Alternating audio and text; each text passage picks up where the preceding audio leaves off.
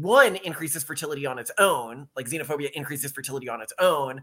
But in addition to that, it also lowers the economic potential of a group, further increasing its fertility in that direction, which means you're getting this cluster of strategies, low economic output, high xenophobia, high technophobia, which cluster together into like one branch of winning cultural strategies, which by far today is the cultural strategy which is outcompeting all others in terms of fertility. A lot of them believe that at the end of the day, there's just going to be one religion, one culture in the world. That's it. Mm-hmm. There can only be one. As we say, they are highlandering it.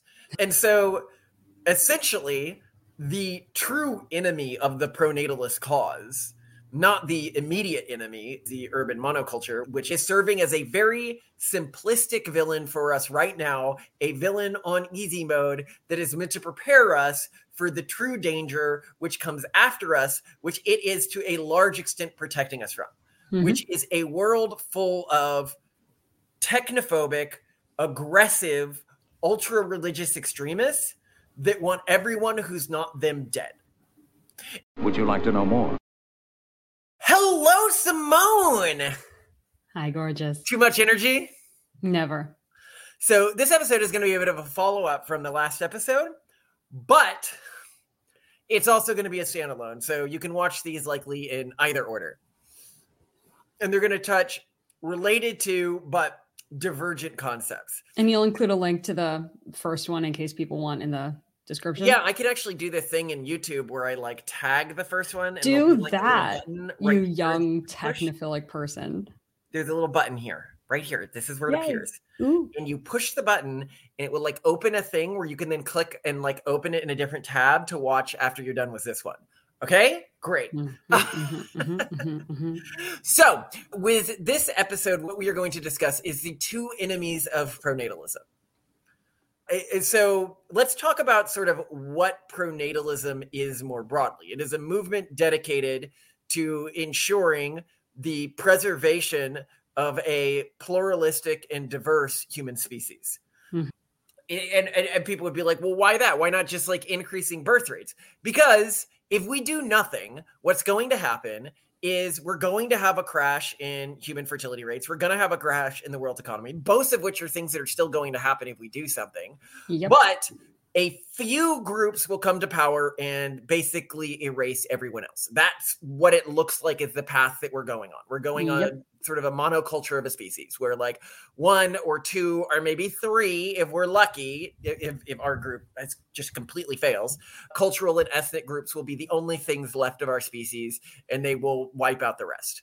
And that is absolutely terrifying to us because I think that one of our greatest strengths is our diversity. And I also think that in this unengaged world, the groups that end up wiping out most of the other groups are going to be quite technophobic, i.e. we are moving back to a dark ages of extremist religious tribalism. Yep. And that is not great, not great at all. And so what we are trying to do is build an alliance of the individuals that are high fertility and do want to exist in the future. And the cultural groups that are high fertility and do want to exist in the future.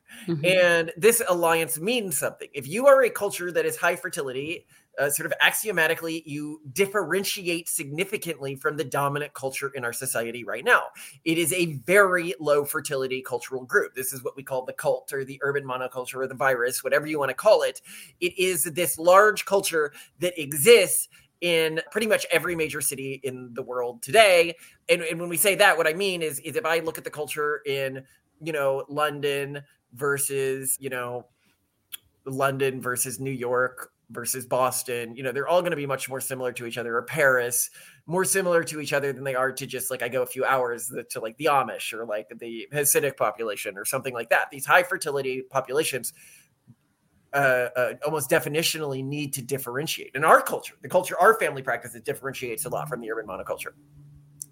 And what this means is that the first enemy that the pronatalist movement is facing is this urban monoculture. And that is because the urban monoculture being very low fertility, can only replenish its ranks by converting the children of nearby demographically healthy cultural groups. And those are becoming increasingly rare, so it is becoming increasingly aggressive in these conversion policies. And these conversion policies are a danger to every single high fertility cultural group, because those groups, almost the more high fertility they are, the more they differentiate from the cultural group, and the more they are producing something of value to that cultural group, which it wishes to mine in a way that destroys. I mean, we often liken it to cultural genocide, but it's not really traditional cultural genocide. Yes, it is driven by a hatred and dehumanization of these cultural groups. They see them as deplorable and savages, as most people do when committing cultural genocide. But it's also a necessary genocide. It is a parasitic by design cultural group that cannot survive without cannibalizing its neighbors. And so you can almost think of it like, it's not that we hate this cultural group, right? But if you're going to save the fly, you kill the spider.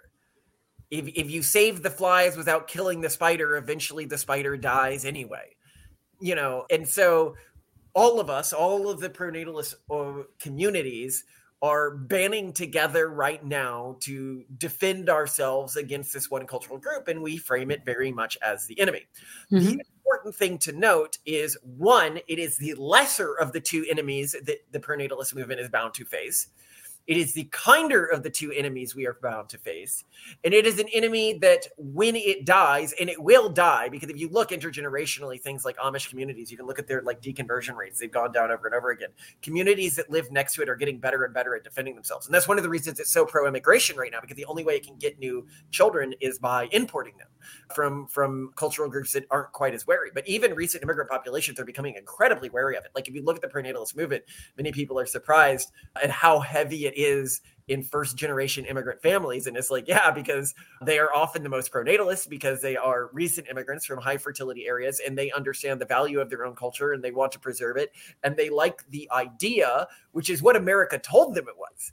When America said, come over, it goes, oh, come here, you'll get riches. We're pluralistic. Many different cultures exist alongside each other. And then they get here and they go, okay, well, now that you're here, your children are going to have to go to a school where their history and traditions will be erased. They will learn that they are allowed to identify however they want. They can identify as your ancestral culture, but they are not allowed to differ in their beliefs around sexuality, around gender, around morality, around what should be the future of our species, on how we should relate to the environment, on the way you should interact with other religious and cultural traditions. And they're like, whoa, whoa, whoa, whoa, whoa, whoa, whoa, whoa. I came here because I heard that we could be different and all work together while maintaining our differences. And then they look at the pronatalist movement and they're like, oh, you guys are what America was telling everyone it was. Mm-hmm. Yeah, let's join that thing. That thing looks like what I signed up for. So anyway, to the point here, this enemy is to some extent witless. When it takes over an organization or a community, it typically makes it very ineffective. We can look at the large companies that have been infected by it. One of the things we've pointed out on this show is that once a community adapts racist belief systems, economically, it tends to undercompete its neighbors and undercompete what it did historically. And this is seen in the virus or the cult communities. Wokeism or and what they call anti-racism, it just labels everything the exact opposite of what it is one of the most racist widespread philosophies in the world today. And we will see what we always see with racist communities, which is a collapse economically of the individuals who hold it. When people say, go woke, get broke, what they are saying is that when you become racist, you end up economically undercompeting your neighbors whose minds are not blinded by this sort of systemic elitism and prejudice against specific cultural groups. Right. Anyway, but who is the other enemy? What is the real enemy that we are terrified of? The real enemy we are terrified of comes from the fact that the two dominant cultural strategies right now for high fertility are disengaging with the economy, either preventing your members from working or doing something that lowers the economic potential, like preventing them from getting a traditional education. And anything that it decreases an individual's economic potential is going to increase the fertility of a community. The other thing is to increase restrictions on how your community engages with technology. The more your community disengages with technology, the higher fertility. And this is true within communities. So you look at like Amish or Mennonite or the general Anabaptist sphere of communities, the ones that are the most disengaging of technology are the highest fertility rates. And the ones that are the most using of technology have fertility rates that are about the same as the English, i.e. people who are not Anabaptists. Mm-hmm. And this matters because it means that anyone who is trying even a lightened form of one of these cultural strategies, the iterations of their movement that try the most extreme forms of these cultural strategies will outcompete the lighter forms of these cultural strategies, unless the lighter forms of these cultural strategies maintain complete cultural isolation from the more extreme forms of these strategies, which is unlikely because typically the groups practicing the lighter forms of these strategies are these softer cultural groups. This requires some unpacking. Do you want to explain what I just said, Simone? Repeat your statement just so I make sure I talk about the right circle of things. Okay. What I was saying is that incrementally, any collection of groups, like related family of cultures, that increases its fertility rate or protects its fertility rate by disengaging with technology or economically crippling its own members, mm-hmm. the iterations of that culture that do that more extremely, fertility-wise, outcompete the ones that do it less extreme. Right. The probability being is that you could have some intergenerationally stable, yes, lower fertility, but still isolated, less extreme version of one of these. The problem being is that the less extreme versions are often softened cultures, mm-hmm. which means that they either bleed out into the main culture or bleed into the more extreme versions. Mm-hmm. You said it really well. Do you? Okay, I guess I don't need to ask. I just want to get you more engaged so people don't feel like I'm not giving you a chance to comment on this. I mean, do you have any comments on what I've said so far? No, I mean, this is just how we see things playing out. I can't really obviously true so far, I think. Yeah, it's, I mean, especially given the data that we've seen, both in terms of who we know is still experiencing high birth rates now, and plus we've seen in the history of the human race having high birth rates in the past. It checks out. The other thing we've seen is a cultural strategy and likely even a genetic strategy, because this does have a genetic link, which is the far-right authoritarian personality cluster, which has nothing to do with like right-leaning politics. It's found in left-leaning individuals as well. It's what you would see in like an Antifa member or something like that. It just means an extreme tendency to dehumanize people who aren't in your cultural group and an extreme tendency to prefer extremist hierarchical structures. So this strategy, like xenophobia, basically is a winning cultural strategy. That is the one thing I will say for it. It does increase fertility rates.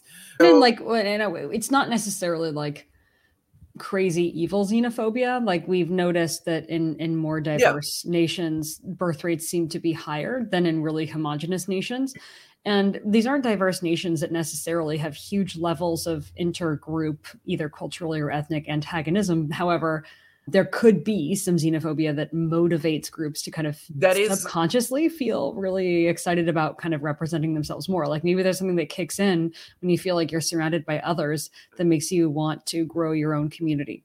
That is likely true. However, and I would ask you to just search your brain to see if you can think of any counterexamples to this. Outside of East Asian cultures, they are unique and they have different practices. The more xenophobic a cultural group is, the higher their fertility rate is. Yeah, I mean, it seems that way. Okay, so I'm talking about even extreme xenophobia. So if you're talking about extremely xenophobic cultures, they're extremely high fertility. Yeah. Okay. So that means it's a winning, like it will increase in the future, right? Yeah, for obvious reasons, also, as we've mentioned again and again, it also lowers the economic potential of a community. Was that in the last one? Anyway, the point being is that in many ways, the reason why, so racism, one, increases fertility on its own, like xenophobia increases fertility on its own. But in addition to that, it also lowers the economic potential of a group, further increasing its fertility in that direction, which means you're getting this cluster of strategies, low economic output, high xenophobia, high technophobia, which cluster together into like one branch of winning cultural strategies, which by far today is the cultural strategy which is outcompeting all others in terms of fertility. I would say that this is accurate. This seems accurate on average, but actually, like when I think about Japan, for example, it is. I said except for East Asian. Asian. Thank you. Okay, yeah, Remember, with that big exception. We're going to talk about East Asian cultures in a separate video because a totally different thing is going to happen over there. Okay, yeah. And we just don't need to talk about it right now. Okay. It's going to be equally interesting and a bit harder for us to predict, but most of us have lived in East Asian countries, so we're going to be, I guess, better at predicting it than other people might be. So what this means, and a lot of people look at this and they go, oh, all of this is code for Muslims. They're talking about Muslims. And no, there are Jewish groups and there are Christian groups and there are even Buddhist groups that are, highly xenophobic and technophobic and murdery, I guess I'd call them. And that's another thing about this cultural cluster is they have a practice which makes them axiomatically impossible to ever integrate with the pronatalist agenda, which is that they believe often, this is very common within these cultural traditions, but it's not true amongst all of them. Like it's not true amongst the Amish, which would be very good allies to the pronatalist movement, which we can talk about later. But a lot of them believe that at the end of the day, there's just going to be one religion, often one ethnicity, and one culture in the world. And some of them will just say one religion, one culture in the world. That's it. There can only be one. As we say, they are highlandering it. So in the short term, they work as allies with us because we have the same enemy, which is the urban monoculture. But in the long term, they will be at odds with us and all of the other, we would call them symbiotic cultural groups, which do not believe it is their job to wipe out all other cultures in the world. And there are various levels of potential allegiance. There are some cultures which say they eventually want to wipe out all other cultures in the world, but they just don't ever seem to act on it, or they don't seem to be able to motivate action on it anymore. And so they are safe-ish to work with in the short term. There are cultures that will say, okay, but we can work with other groups because we are such a minority right now, and we will only become dangerous when we become the majority. And so you just need to keep an eye on those groups. But again, this isn't a one religious thing. There are examples of Buddhist cultures, Jewish cultures, Christian cultures, Muslim cultures that fall into this category. And there are iterations of all of those traditions which are able to be genuinely pluralistic, or at least sort of detente pluralistic, meaning Right. Yeah. For now. And this is important because a lot of people, they're not aware, like they don't know about like the really bloody like Buddhist revolts in places like Sri Lanka and stuff like that. And like, they don't know, if you look at the pronatalist movement, we actually have a lot, not a lot, but I'd say a number of Muslim cultural groups that are allied with the movement. Most of them are African immigrant populations that are not, and you might ask, well, why are they not because they have sort of more of a I guess I call it a tribalistic mindset that is okay with intergenerational alliances with people who are different from them. Yeah. Which is not true, of some other Muslim cultural groups, which are just, like some Christian cultural groups, there can only be one. And one of the interesting things when we talk about the two enemies is some Christian cultural groups think that they're signaling, I especially see this with some groups of tradcasts and stuff like that, how like cool they are by saying there can only be one to like other pronatalists in like a multicultural pronatalist environment. Like they'll be going to like the natalist conference that we're going to. And it's like, look, this is a conference being put together by Mormon separatists, the Desnat Mormons are the people who are putting it together. And we are, technophilic, like secular Calvinists. You were saying to the two people who are like the most dominant individuals within this cultural context, we plan to kill you one day. Hey, let's come together and all work out, or deconvert your children, or, whatever these individuals are. Obviously, you're like that individual in a D&D group that is all aligned good, and you're like the one aligned evil person, and they're like obviously working with you in the short run, but in the long run, you are very obviously a threat, and they are aware of that, and they are planning for that,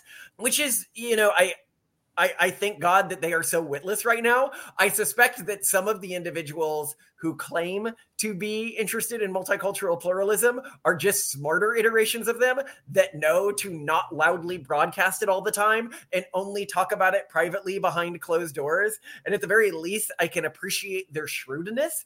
I don't know. To me, there's something very gentlemanly about it. Like, it reminds me of some, historical action novels where, you have two enemies who respect each other as rivals and are like, well, I'm going to try to destroy you, but I admire your form. And, like, for a moment, they may come together to fight some impediment to their larger shared battle. I don't know. So you can also look at it in a more well, and I think where this question is going to become more interesting to us is what happens when one of these dominating cultural groups is also attempting a technophilic strategy. Right. Currently, none of them are. Not a single one of them is a technophilic. Oh, yeah, right. I mean, we'd hardly be dominant, but we are very technophilic. But yeah, we're not dominating, but we're technophilic. If you look at the other technophilic cultural groups, they typically are not dominating as cultural strategies. Well, I mean, the cult, essentially, the woke virus riddled cult that runs society now is both dominating and technophilic, but because it's low fertility. Yeah, it is both dominating and technophilic. That is a good point. It is an example of a dominating technophilic cultural group. And the only reason we don't take it very seriously is we understand that most other cultures that it uses to get fodder, to get human capital, will eventually become resistant to it. So we don't think it has long-term potential. Yeah. And so essentially the true enemy of the pronatalist cause, not the immediate enemy, which is the urban monoculture, which we sort of see like the God Emperor of Dune, the threat that brings us all together. Or if you've seen Code Geass, the emperor that acts fascist at the end to bring everyone together of different cultural groups to finally put aside their differences so that they can intergenerationally work together. That is what it is serving as. It is serving as a very simplistic villain for us right now, a villain on easy mode that is meant to prepare us for the true danger which comes after us, which it is to a large extent protecting us from, which is a world full of technophobic, aggressive, ultra-religious extremists that want everyone who's not them dead. And in the other video similar to this, we talked about sort of a network of haven states. These are small technophilic cultural groups which are communicating with each other, trading with each other, and that work together and that respect their cultural differences and are working to bring back civilization after we enter this next dark age. And that is sort of now we can try to predict what that network is going to look like, who are going to be the important players in it. Mm-hmm. But it's difficult. Right now, if I, as an outsider, was going to say who is obviously going to be the biggest player in it, Israel. Israel is just obviously going to be the bigger. Israel, maybe some of the transhumanist Mormons. That's more speculative, and even Israel speculative. So Israel would be in that it is already a city. It's already technophilic. It's already well, I guess, but the highest growing populations within Israel are not technophilic. Yeah, right? They're technophobic populations. So that's the problem. Yeah. And so Israel might be, if it can develop a technophilic iteration of the traditions which are growing really quickly within it. And I believe it can. And I believe the key to doing that is going to be a Haredi group that embrace genetic selection technology. I think that's really going to be the thing that throws some of them over the edge. But it's difficult. And you can look at our video on, we have a video where we explain Jewish sort of cultural evolution. It's very different than other cultural groups. It's very bottom up, i.e., well, it's better to meritocratic. The video that we talk about it in. I don't want to go deep into it in this one. So it's possible that something evolves, but it won't look exactly like any of the dominant cultural traditions within Israel right now. Right. But I do think it is the biggest likelihood to be sort of the beating heart of the nexus of haven states. Yeah. It could fall. It could fall to technophobic extremists just as much as anyone else. Yeah, but to your point, if a Haredi group did get super technophilic, at least when it came to reprotech, they would clean up. I mean, yeah, right? And they're already as a sort of center for haven states have the industrial capability to produce advanced weaponry, which will be one of the things that is most necessary among the other haven states. Right. things like Iron Dome technology and stuff like that would be very, very relevant wherever you are, whichever haven state you're in. So it would already, like, it's already culturally specializing in the types of exports that are most relevant in this future that we're heading into, which a lot of people are like, oh, why do you guys simp for Jewish cultural groups so much on your show? It's not just because like we think they're doing the right thing. It's because we would be stupid. And anyone who is sort of declaring war on them right now in their what's the word I'm looking for? In their broadcasts is just being incredibly stupid, because then who do you ally with in the future? You know, who are you going to buy your tech from? Who are you going to turn to for protection and solutions? Yeah.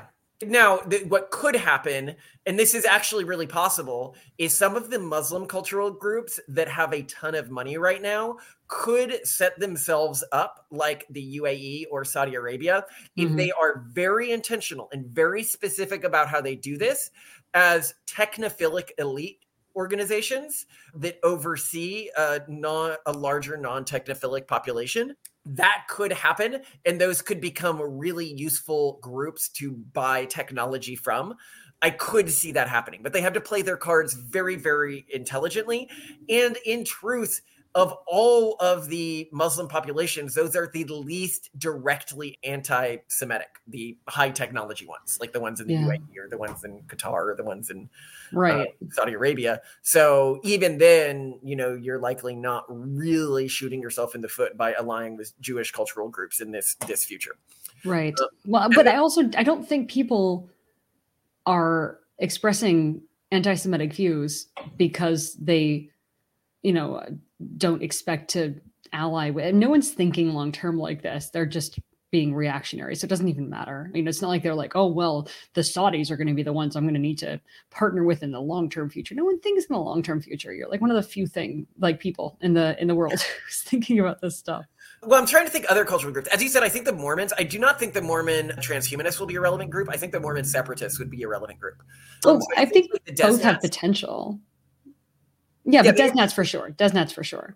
They have potential. Not necessarily, but they have potential. Well, I mean, here's the thing, though. So, like, the whole point of why I think desert nationalists have a lot of potential is they represent an attempt to return to hard Mormon religion.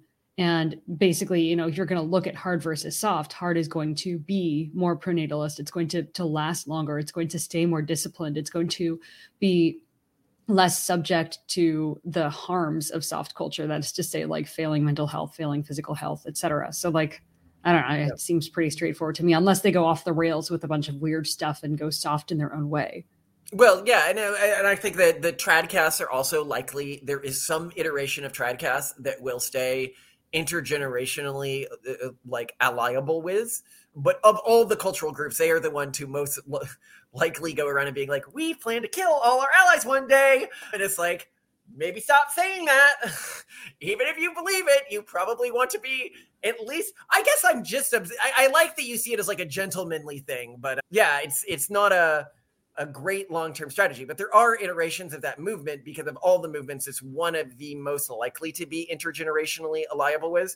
And then there's other cultural groups that just like, I guess theologically and culturally seem like they should be dominating cultural groups, but just aren't.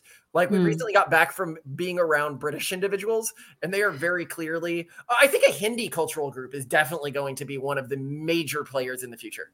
They are dominating or symbiotic? They're not dominating. Yeah. They are a non-dominating, very likely to take technophilic strategies, higher fertility than most other technophilic cultural groups. Totally. Now, they are lower fertility than groups that take technophobic strategies. That is true. But among the technophilic cultural groups, they're one of the highest fertility.